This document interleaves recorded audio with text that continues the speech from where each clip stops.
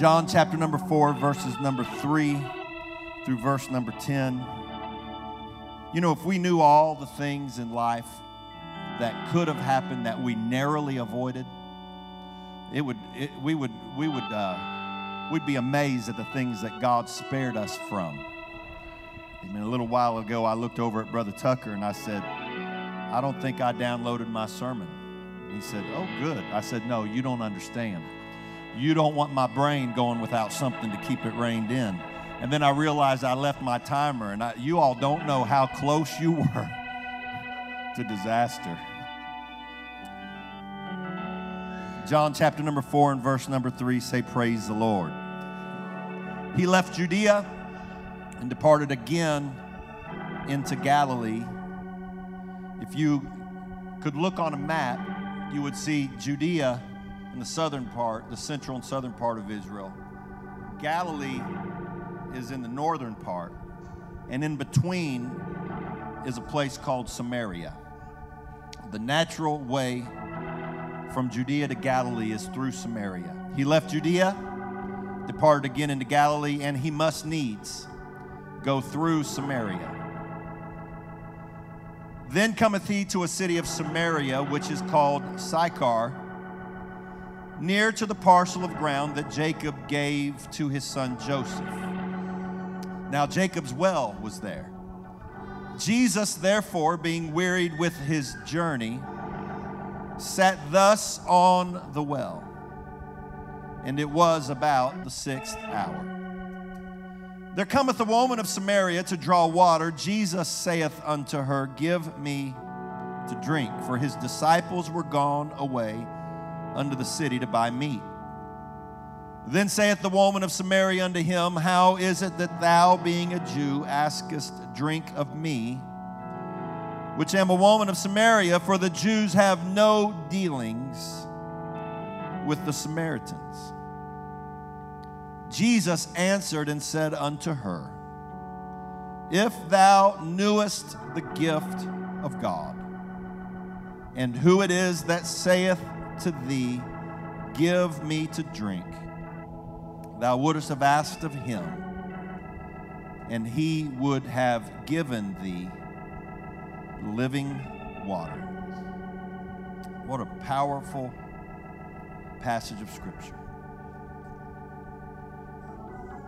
I want to preach for a while this morning. This is an invitation to everybody that's in this place and everyone that's watching online right now, or that will be watching by some form of media in the future. This is an invitation to you. My title is Come to the Well. Come to the well. Lord, I thank you for the privilege and the honor of preaching to your people this morning. Every guest and every member. God, you have ordained for us to be here. You have ordained for us to have this time together. And Lord, I know that the good steps, the steps of a good man are ordered of the Lord. You have designed this moment for the very people that are listening right now. I pray, God, for the anointing of the Holy Ghost to move here, for you to do something that goes so far beyond our abilities that we'll know that when we leave here that you did it, God. You are the Savior. You are the healer. You are the deliverer. You are a very present help in trouble. And God, I ask you this morning to move in a mighty way. Confirm your word with signs following. In Jesus' name. And everybody said amen. Give the Lord a good hand clap of praise as you're being seated this morning.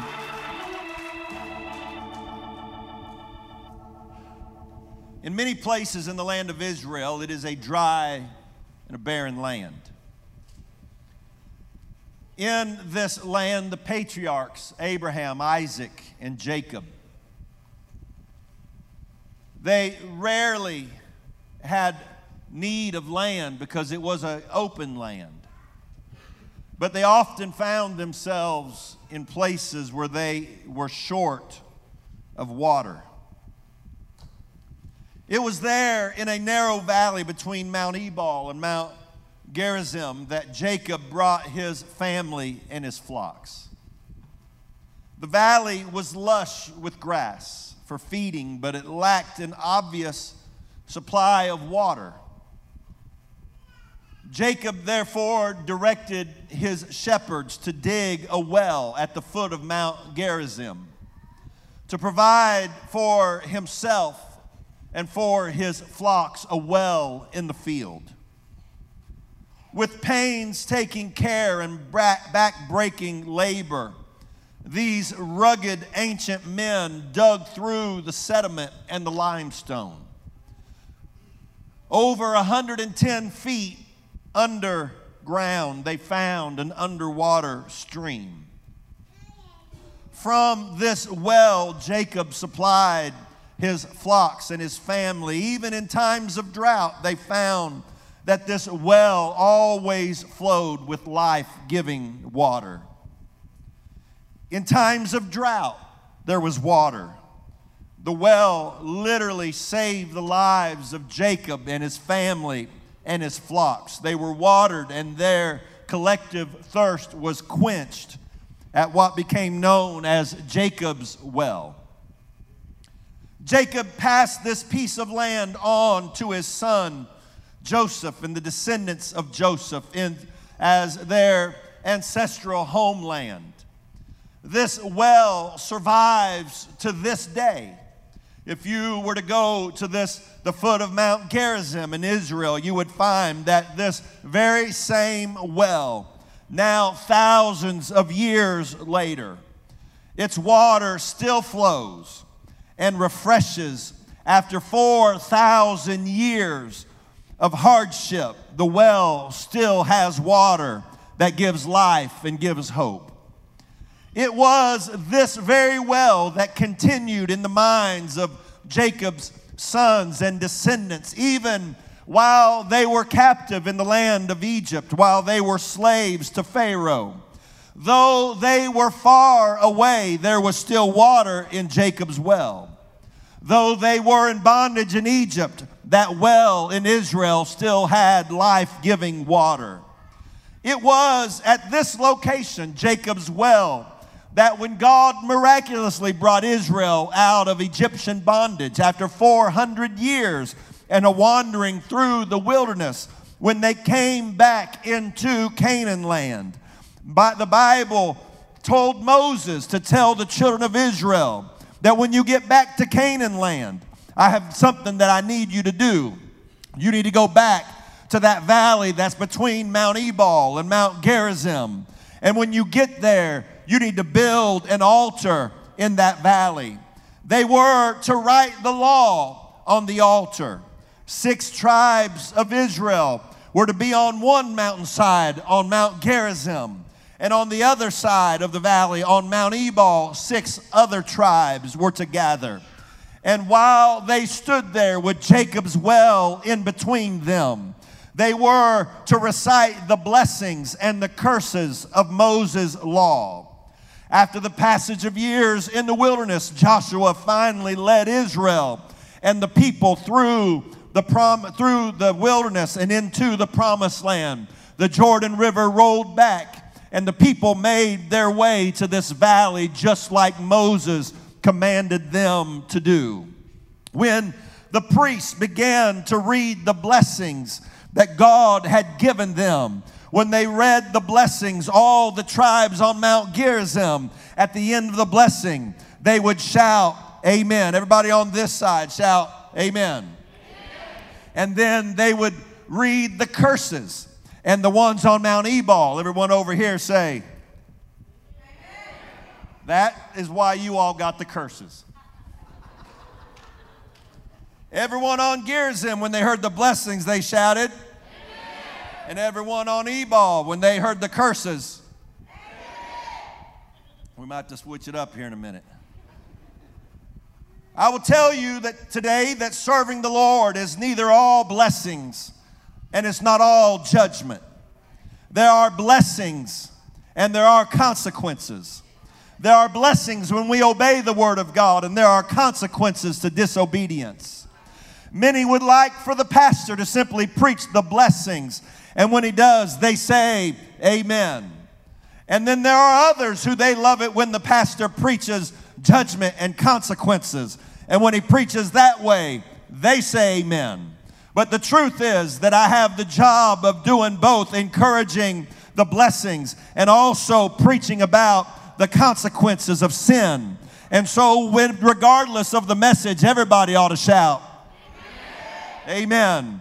And it was in this valley that God gave them correction. And it was in this valley that God gave them blessing. It was in this valley that Jacob's well ran with fresh, life-giving water that still runs today. I will tell you that if you will obey the Word of God and what we should do, and we obey the Word of God in what we should not do, that there will always be a life-giving well in your life that'll make sure that no matter what happens in the world, that God is going to take care of His people. Can somebody say, amen? This deep well of Jacob flows with living water.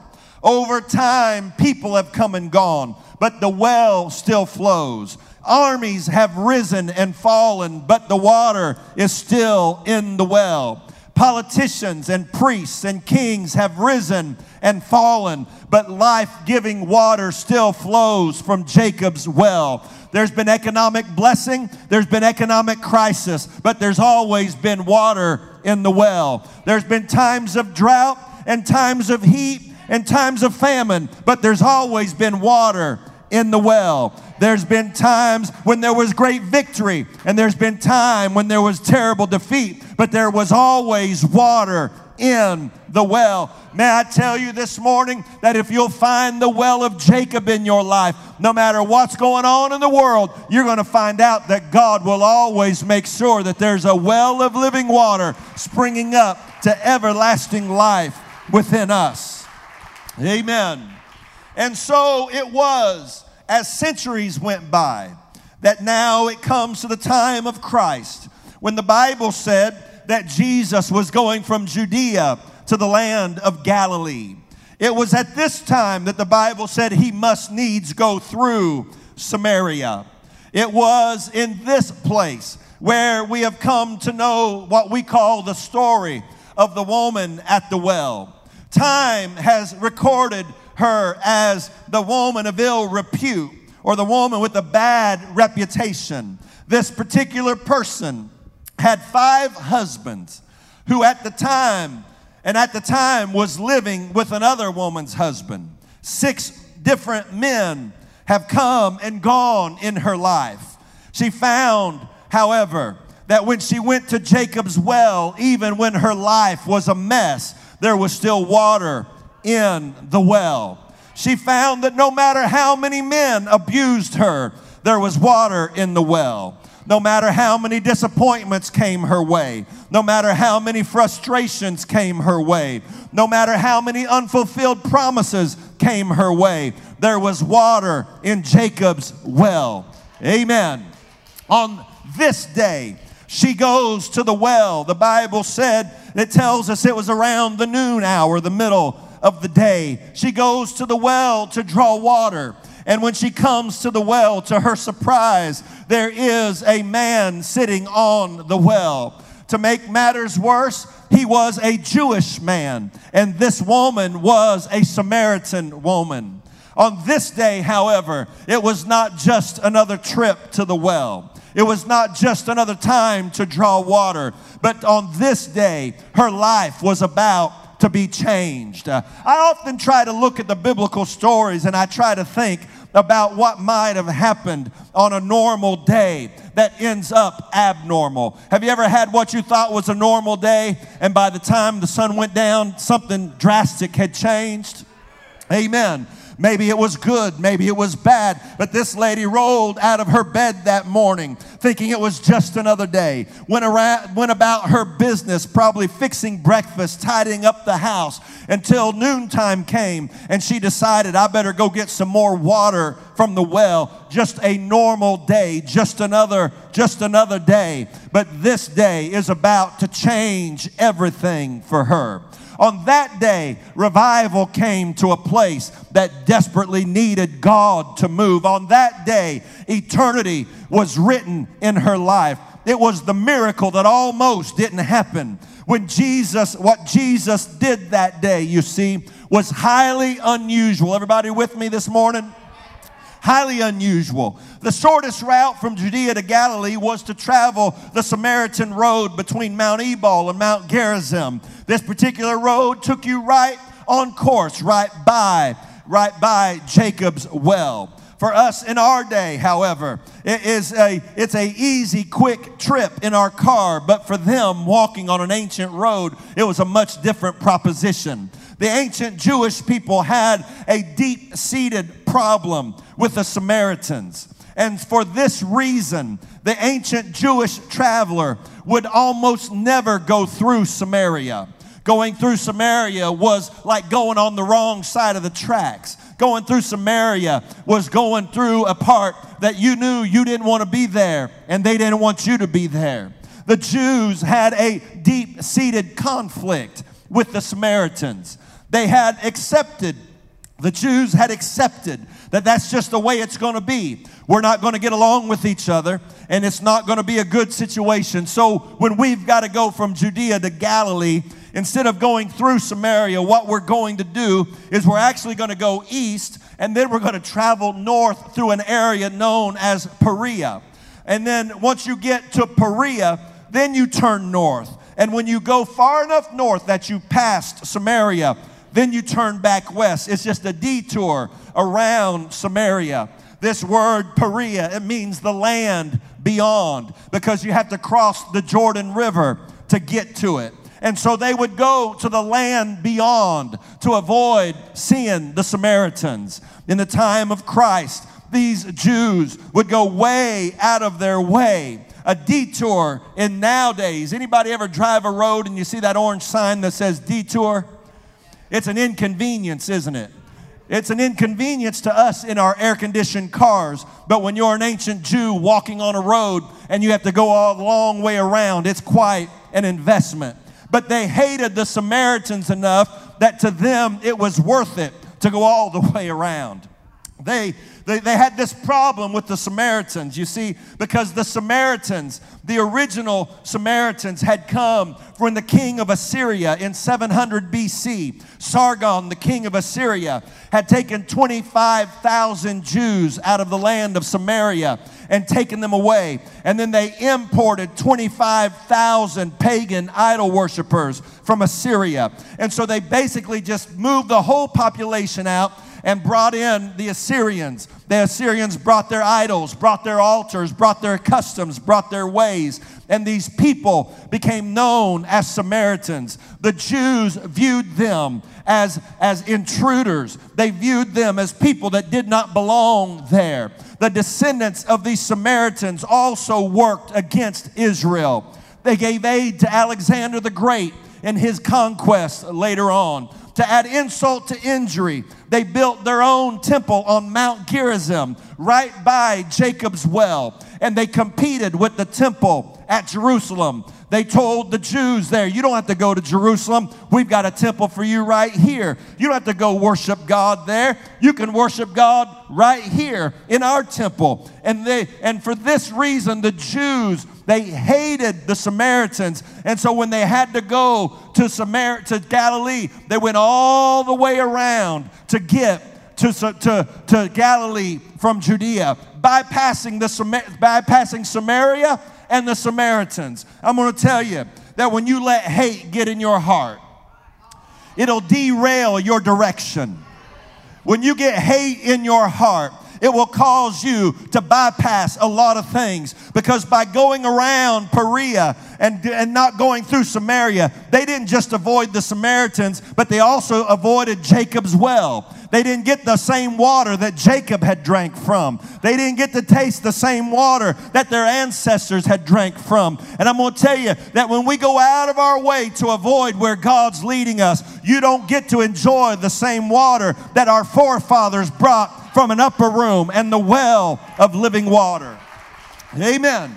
And not only did they bypass the water from the well, but they also bypassed the law of God. Those laws that are written on the altar that said, thou shalt and thou shalt not. And so when they cut themselves off from the well, they also cut themselves off from the promises and the blessings and the commandments of God. You've got to be careful what route you take in your life and where you're willing to walk. You better make sure that the way you walk takes you by the well on a regular basis. Work all you want to, make all the money you want to, get involved in all the activities you want to, but never at the expense of coming to the house of God, to the well of living water. You have to say amen, but it's still the truth. We don't build the church around our lives. We build our lives around the church. It's the well of living water for us. Amen. The Bible said then in verse number 5 of John 4, then cometh he to a city of Samaria, which is called Sychar, near to the parcel of ground that Jacob gave to his son Joseph. Jesus said, I must needs go through Samaria. Everyone else wants to go around it, but I got to go through it.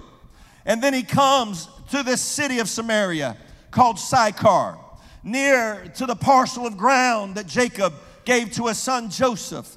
And Jacob's well was there. That Jesus, therefore, being wearied with his journey, sat thus on the well, and it was about the 6th hour. And here comes this woman of ill repute, this woman with all kinds of sin, this woman with all kinds of habits and trouble and failure and disappointment, all of the reputation. I mean, 2,000 years later, we still don't know her name. We just call her the woman of ill repute. She's remembered to history only for the bad life that she lived. She comes to us now in this story to draw water from the well. And she sees Jesus. And she knows he's a Jew. I'm a Samaritan. The Jews hate the Samaritans. I'm getting ready to be treated badly here. I'm getting ready to be talked about. I'm going to be made fun of. I'm going to be talked about how dirty I am. They're going to tell me how horrible I am. They're going to tell me how bad I am. They're going to tell me how much sin I've got. They're going to beat me. He's going to beat me up verbally. He's going to let me know just how dirty that I am. And I've come to the well and I needed water, but instead all I got was a bunch of insults. And so she stiffens her back and she walks up to Jesus anyway because she's got to get water from the well. She walks up to the well, and when she gets there, she notices that he's about to say some words to her.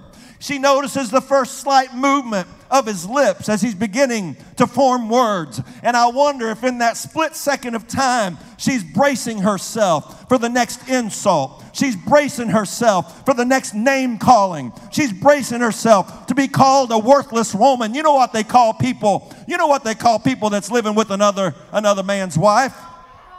You know the kind of insults that go that way when a woman has broke up a marriage and she's living with a man she's not married to. You know what people talk about, and she's bracing herself for another round of insults. But when Jesus opens his mouth to talk to her, it's not another insult. It's not another insult to her, but instead Jesus looks at her. Oh God, and he says to her, "Woman, give me to drink." Give me to drink. I need a drink of water. Lady, this is John 4:7. Give me a drink of water. He did not say, you are such a dirty, disgusting sinner. You are so gross and terrible. You have no morals. You have no integrity. You're a loose woman. You're worthless. You're dirty. You've never succeeded at anything. Every relationship you've ever had, you've messed it up. No. He didn't say that. What he said was, give me to drink. You know what he really said? Lady, you are exactly what I need. Because you understand there's water in the well, and I need a drink of water. And you are the answer to what I need. Can I tell you what the drug addict is for this church? Can I tell you what the alcoholic is to this church? Can I tell you what the hurting, wounded person is to this church? They are the answer to our prayers, and they're exactly what we need. I know I preached it here recently, but I'm telling you, everybody in this community that needs God, they need to be here, and we need them to be here. They are the solution to our prayers. I don't know how long Jesus sat on the well. I don't know how long he sat there in the sun. That sun beating down on him, that Middle Eastern sun beating down while he sits on the well. And I don't know how long he sat there needing a drink of water, but the water's 114 feet down and he can't get the water out of the well. And the sun beats down on him and there's no shade and he's getting more and more thirsty. I understand Jesus was God, but he also was human and that flesh was getting dehydrated. That body needed a drink of water. Maybe his tongue, his mouth was dry, and that first vestige of a headache from dehydration began to sit in, and he's sitting on the well, and here comes a woman of Samaria. I know she's not the cleanest person I've ever seen. I know she's not got the best reputation of anybody that there's ever been. I know that I might not ought to waste my time with her, but that woman can get water out of the well, and I need water from the well. Let me tell you what happens if sinners quit coming to church. Can I tell you what happens if we're too clean and too holy for people that have messed up lives to come to church? This church will dry up sitting on the well, because water comes when people that need God walk up to the well. People that are broken and hurting and messed up. This isn't a museum for the holy. This is a hospital for the hurting. These altars were made for tears.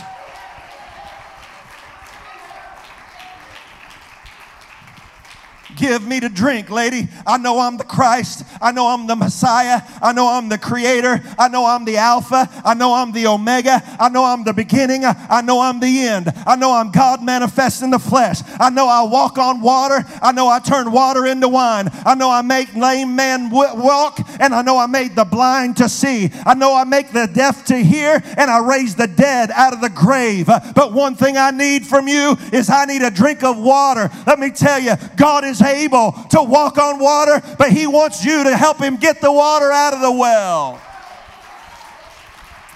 Give me to drink. I was thinking this morning, knowing what I was going to preach. I was sitting in my office early this morning, and I was thinking about when my daughters, before my daughters were born, and when Sarah was carrying Ellie, and the same when she was carrying Kate.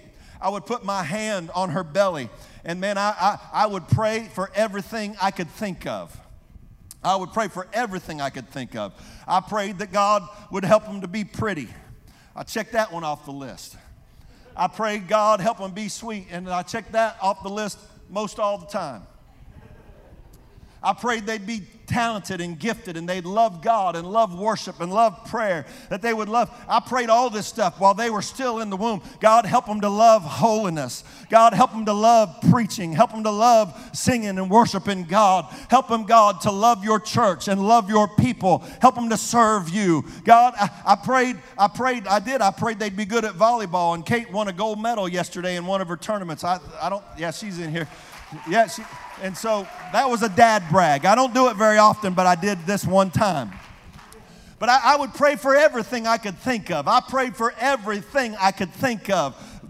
And Sarah would laugh at me, and she'd think I was silly, but I was making a down payment in Jesus' name. Amen. Every time we sing that song where it says about your sons and your daughters, and when it gets to sons, I don't have sons. And so I pray for my son-in-laws. I've been praying for those little jokers since long before my girls were born. I figured I better start praying for them before the world has a chance to mess them up and get all kinds of stuff on them. Amen. Brother Austin, you better pray for your son-in-laws every single day, because they might be out there somewhere, and your prayer might keep their mom and dad from backsliding out of the church and getting those kids messed up with worldly thinking before they bring it to you. I'm preaching right now. Oh, yes. Hallelujah. I remember sitting in that hospital in Memphis, Tennessee in December of 2000. No, it wasn't. Yeah, it was 2005. And I started to say 1995. That would have been a quick work because we didn't get married till February of '95. And so I held that little baby in that hospital room in Memphis, Tennessee, and I cried. I sat there, and you all know I'm not one to blubber a whole lot, but I sat there and I cried. I thought about her graduation. I thought about her wedding day. I cried about all that stuff in advance. And on that moment, those little boys that I had been praying for, I got mad at them just like that.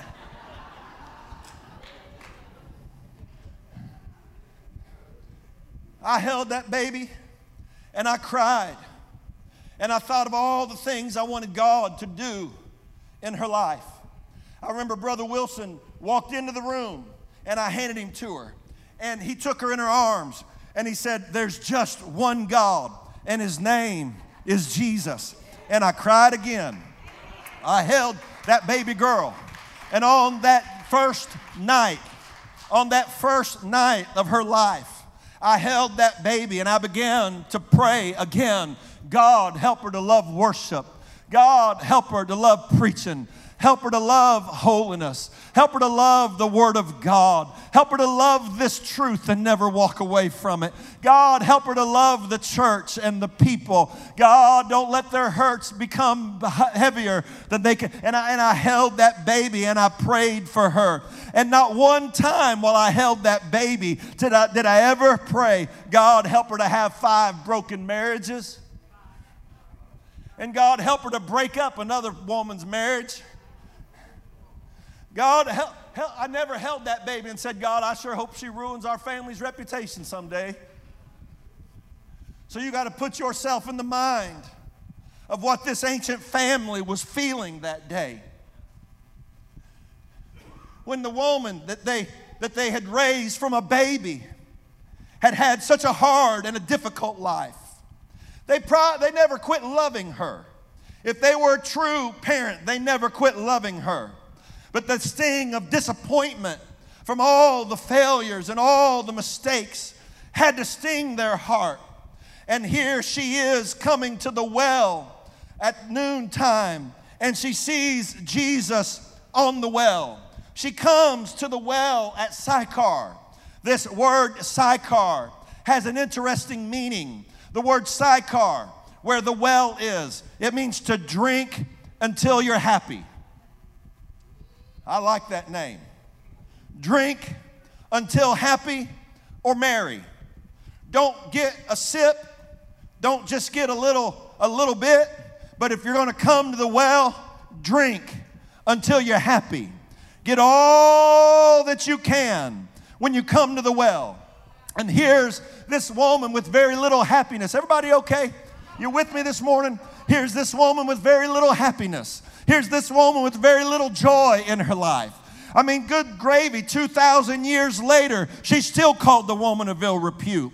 Still 2,000 years later, all people want to talk about is how bad she messed up and how terrible that she's done with her life. But here is this woman, and she's come to Sychar. She's come to a place where you drink until you're happy. Maybe she thought when she left the house that moment, maybe today I'll get something from the well that will finally satisfy what I've been missing all this time. Maybe today I'll get what I've been missing all this time. So she goes to the well, but instead of going to get a drink, there's a Jew sitting there, and he's going to tell me how no good I am. He's going to tell me how bad the Samaritans are. He's going to tell me how rotten I am. But no.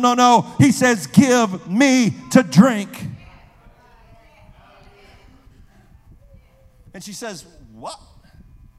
How is it that you, being a Jew, would ask a drink of me, which am a woman of Samaria? The Jews have no dealing with the Samaritans. What are you doing talking to me?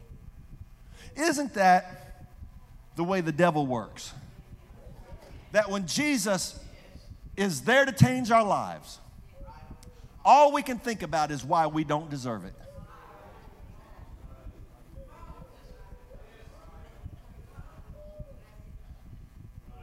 Amen.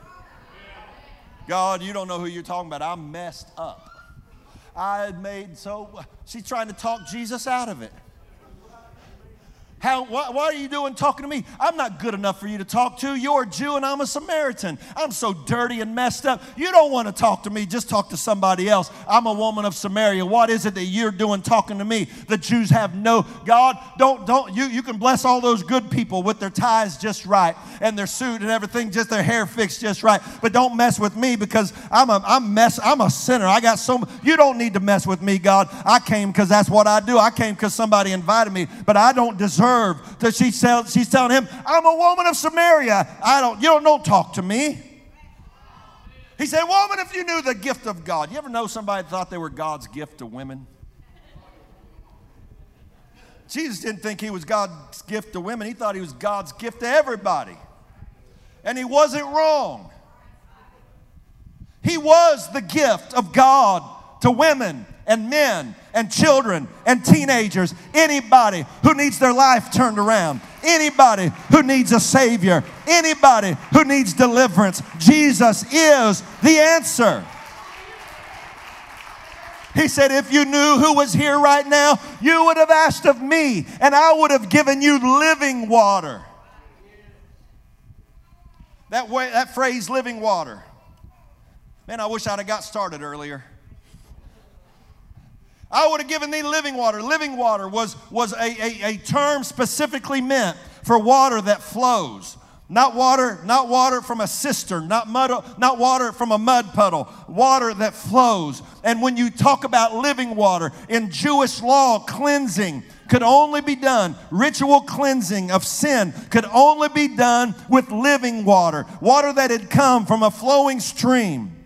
Amen. Because purification only came with living water. And when Jesus said, I would have given thee living water, what he was saying is if you would have known who I was, you'd have come to me and I would have cleansed you from everything you've ever done. I'd have washed away the shame from all those failed relationships. I'd have washed away the shame from all the sin. I would have given you living water. I'd have washed you and washed away all of the mess ups in your life.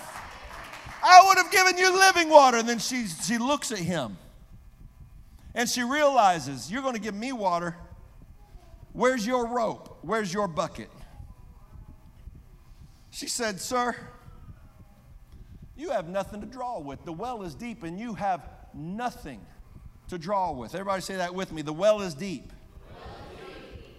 You've got nothing to draw with. You don't have a rope. You don't have a bucket. 114 feet down there is the water. And you don't have anything that can help me.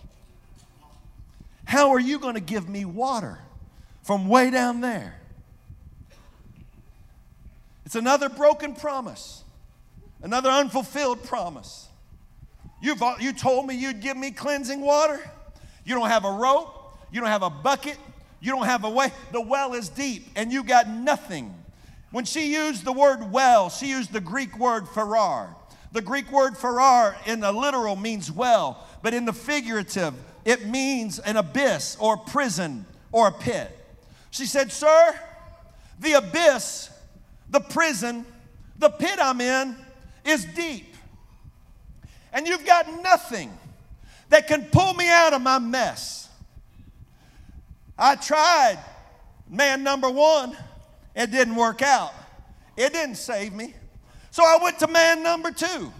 And man number two couldn't save me. So I went to man number three. And the prison was still there. So I went from there to man number four. And the prison is still deep. And so I went to man number five. And the prison is still deep. So then I went to man number six. And guess what? The prison is still deep. And here's man number 7 right in front of me. He told me I'd have living water, but he's got nothing that can help me. But what you don't know, lady, is the water he's getting ready to give doesn't come from 114 feet down. You met the 7th man at the 7th hour on the well. You met the 7th man on the well, and this 7th man has living water inside of him. He doesn't need a bucket. He doesn't need a rope. He doesn't need to go all the way down. He's got water flowing out of him right now. The prison is deep. My life's so messed up, you can't help me. There might be somebody here right now that when you look back over your life at all the mess ups and all the times you've failed God and how many times you've disappointed somebody, you can say, God, there's no way. I'm too deep. You can't help me. They've written me off. They've thrown in the towel on me. But I'm going to tell you that Jesus still has water from the well. The prison is deep. The abyss is deep. The sin is deep, but God is greater than whatever you've done. His blood is greater than your addiction. His mercy is greater than your trial. His grace is greater than your circumstance. Somebody ought to praise Him right now. Woo, glory to God. Glory to God, glory to God. I'm glad there's still water in the well. After all these years, there's still water in the well. After all these centuries, there's still water in the well. Oh God, somebody lift your hands to heaven. I'm reaching for somebody that thinks you're too far gone. That thinks you've messed up too much. There's too much mess in your life. She said the well is deep, and you have nothing to draw with. From whence then hast thou this living water? Where are you going to get this water from? And Jesus answered her, verse 13, whosoever drinketh of this water shall thirst again.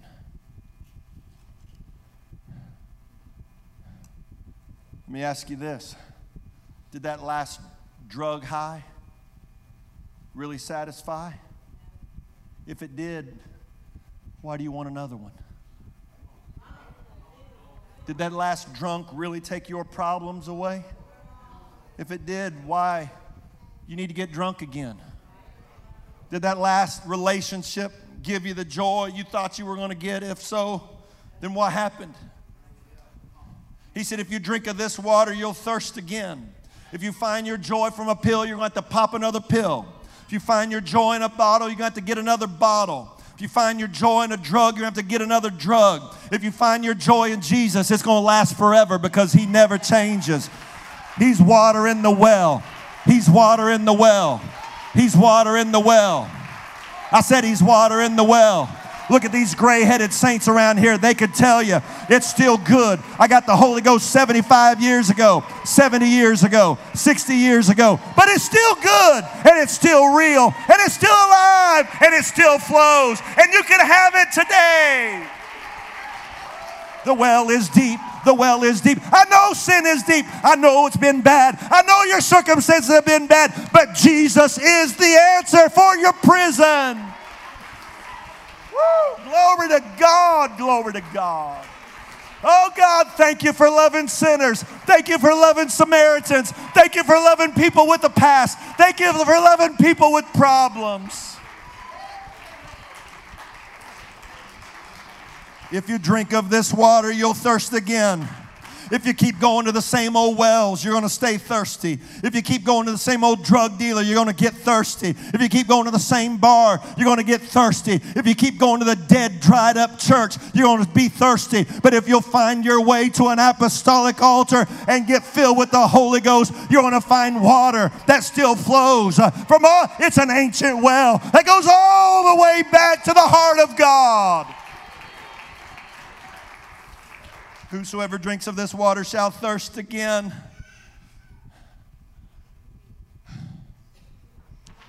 Verse 14, but whosoever drinketh of the water that I shall give him shall never thirst. My.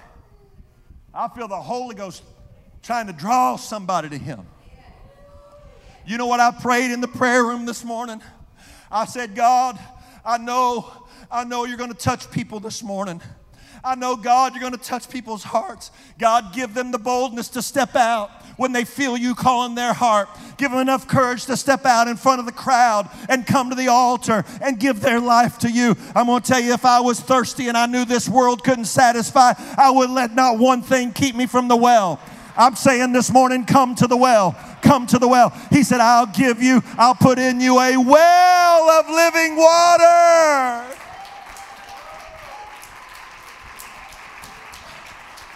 She came to the well, but now the well is coming to her. I'll put it in you.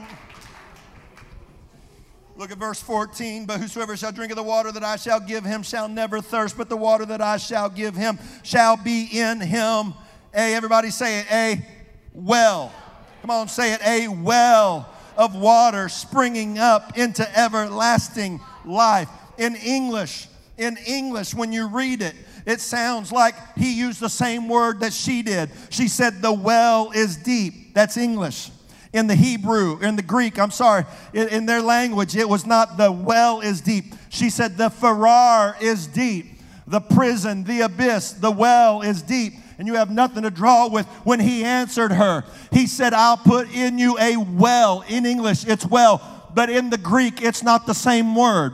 In the Greek, he didn't say, I'll put in you a farar. I won't put a prison in you. No. He used the Greek word pege. The word pege means a fountain of blood and water and joy. He said, here's what I'm going to do for you. You bring me your farar, and I'm going to give you a pege. You bring me your prison, and I'm going to give you a fountain. You bring me your abyss, and I'm going to give you a fountain. Let me tell you what Jesus is willing to do with somebody here. You bring him your problem, he'll give you the Holy Ghost. You bring him your repentance, he'll give you the Holy Ghost. You bring him your addiction, he'll give you the Holy Ghost. You bring him your frustration, he'll give you the Holy Ghost.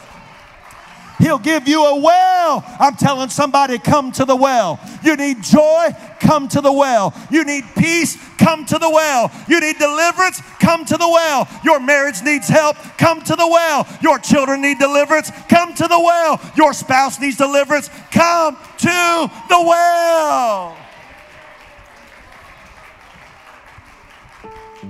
Oh, somebody ought to praise him right now. Somebody ought to praise him right now. And the woman, verse 15, saith unto him, give me this water, that I thirst not, neither come hither to draw. Sir, give me this water. And at that request, Jesus began to turn her life around. As your eyes are closed all over this place, in the pews right now are people that God is dealing with.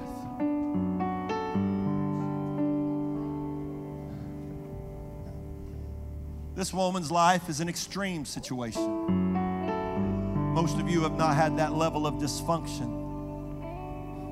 But that story is there to prove a point that anybody and everybody who needs God can find water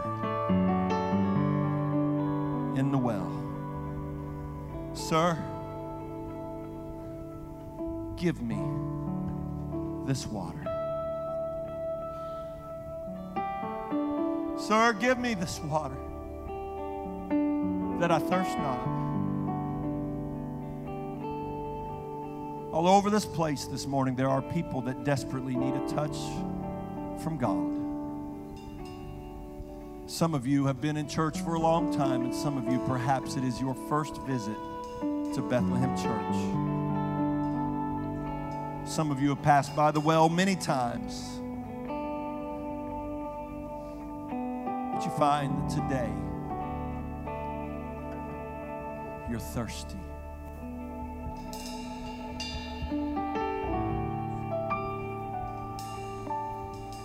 Come to tell somebody this is your moment. This is your time. I felt it all morning long. This is somebody's moment. This is somebody's day for a turnaround. You rolled out of bed much like that lady did that day, not knowing it was her day with destiny. And you got up this morning just like any other Sunday, but today is your appointment to meet the Master at the well. He's positioned himself this morning between you and the rest of your life. He's positioned himself between you the rest of your days, because he must needs go through Samaria. He could have taken a detour around you to somebody else.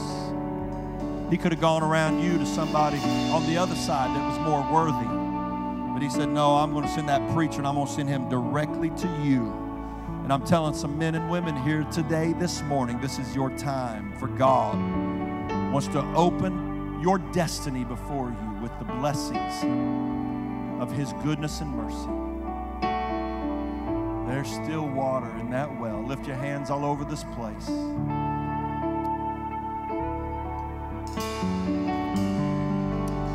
Oh, thank you, Jesus. If you have even an inkling that maybe God is talking to you, you ought to muster all the courage you can and step out from where you are and find your way around the altar.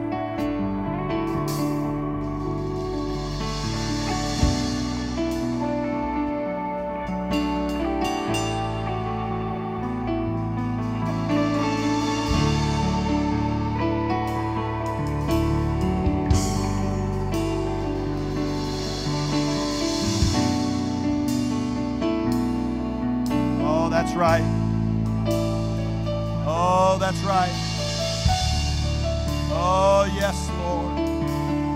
Hallelujah. Come on, it's time to pray. There's a life-changing anointing here right now. Oh, thank you, Jesus. God, I'm coming back to the well. Used to be a prisoner in chains, wretched, broken, guilt and shame. But in Christ I am a new creature, I'm redeemed. Jesus broke the chains that were binding me. I've been ransomed from captivity. He whom the Son sets free is free indeed. Oh, he whom the Son sets free. Somebody needs to be baptized in Jesus' name today. Somebody needs to be baptized in Jesus' name. Somebody needs to yield their life to the grace of God. Somebody needs to yield themselves to the presence of the Lord. This is your day and your moment. It's just as simple as you saying, God, I need you. Sir, give me this water. Lord, give me a touch today. I need it. He whom the Son sets free is free indeed. He whom the Son sets free is free indeed. He whom the Son sets free is free indeed. Now I live a life of wholeness, 'cause I'm free. For in him I find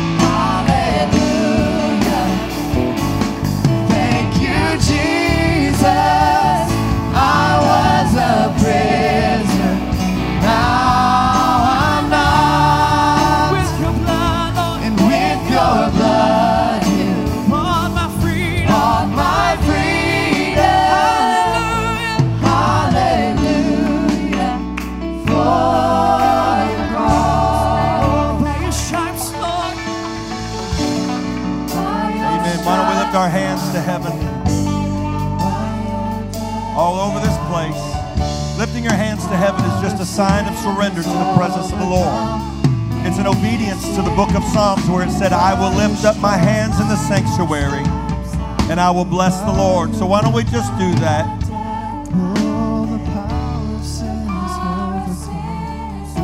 Lord, I worship you and I praise you and I magnify your name. God, I glorify. It's very simple. It's just a sign of surrender to the Lord.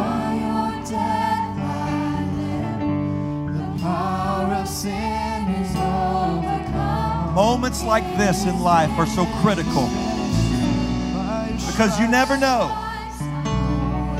You never know when your moment can be gone. So right now, while we have this moment, Lord, I need you. Lord, I need you. I don't know all that's going on around me. I don't understand what all these folks are doing. It's new to me. But I know what I feel right now, and I know that I need you, Lord.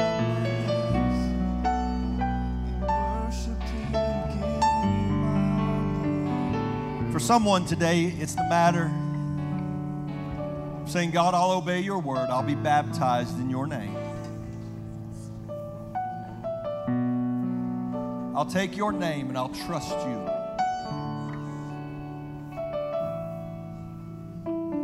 Lord, I ask you today, God, you have entrusted us as stewards over every soul that's in this building today. Every man, every woman, every young person and child. God, I pray a blessing over every family represented here, every individual here. I pray the blessing of your word. And I pray the blessing of your anointing on every soul. I ask you, Lord God, to enrich their lives with goodness and mercy and grace. And God, I pray for the drawing of your Spirit. For indeed, there are people in this room right now, God, that they don't know why they feel like they do. It feels for some like an uneasiness. And God, I pray that you help us to know that that is your Spirit drawing us. It's an invitation from you to us. It's our way of synthesizing, of feeling what you're doing and knowing that I got to talk to my Creator. And so God, all over this place, as our eyes are closed, we're asking you, God, to draw. For no man can come unless your Spirit draws. And so God, I pray today as we go forward from this place, pray for the drawing of the Holy Ghost and the leading of your Spirit to bring us back tonight for a great move of the Holy Ghost. Amen. As you're standing here, we're not dismissed quite yet. But this certifies, I know I practiced and I know is it Mayton? Matane. I knew I was going to get it wrong. That's my fault. Do you think somebody with the last name Vazquez would be able to get some stuff? The other day I went to a place, I was preaching, and they spelled my last name right and my first name wrong. My first name's John. Amen. God bless you. We're so glad you're here.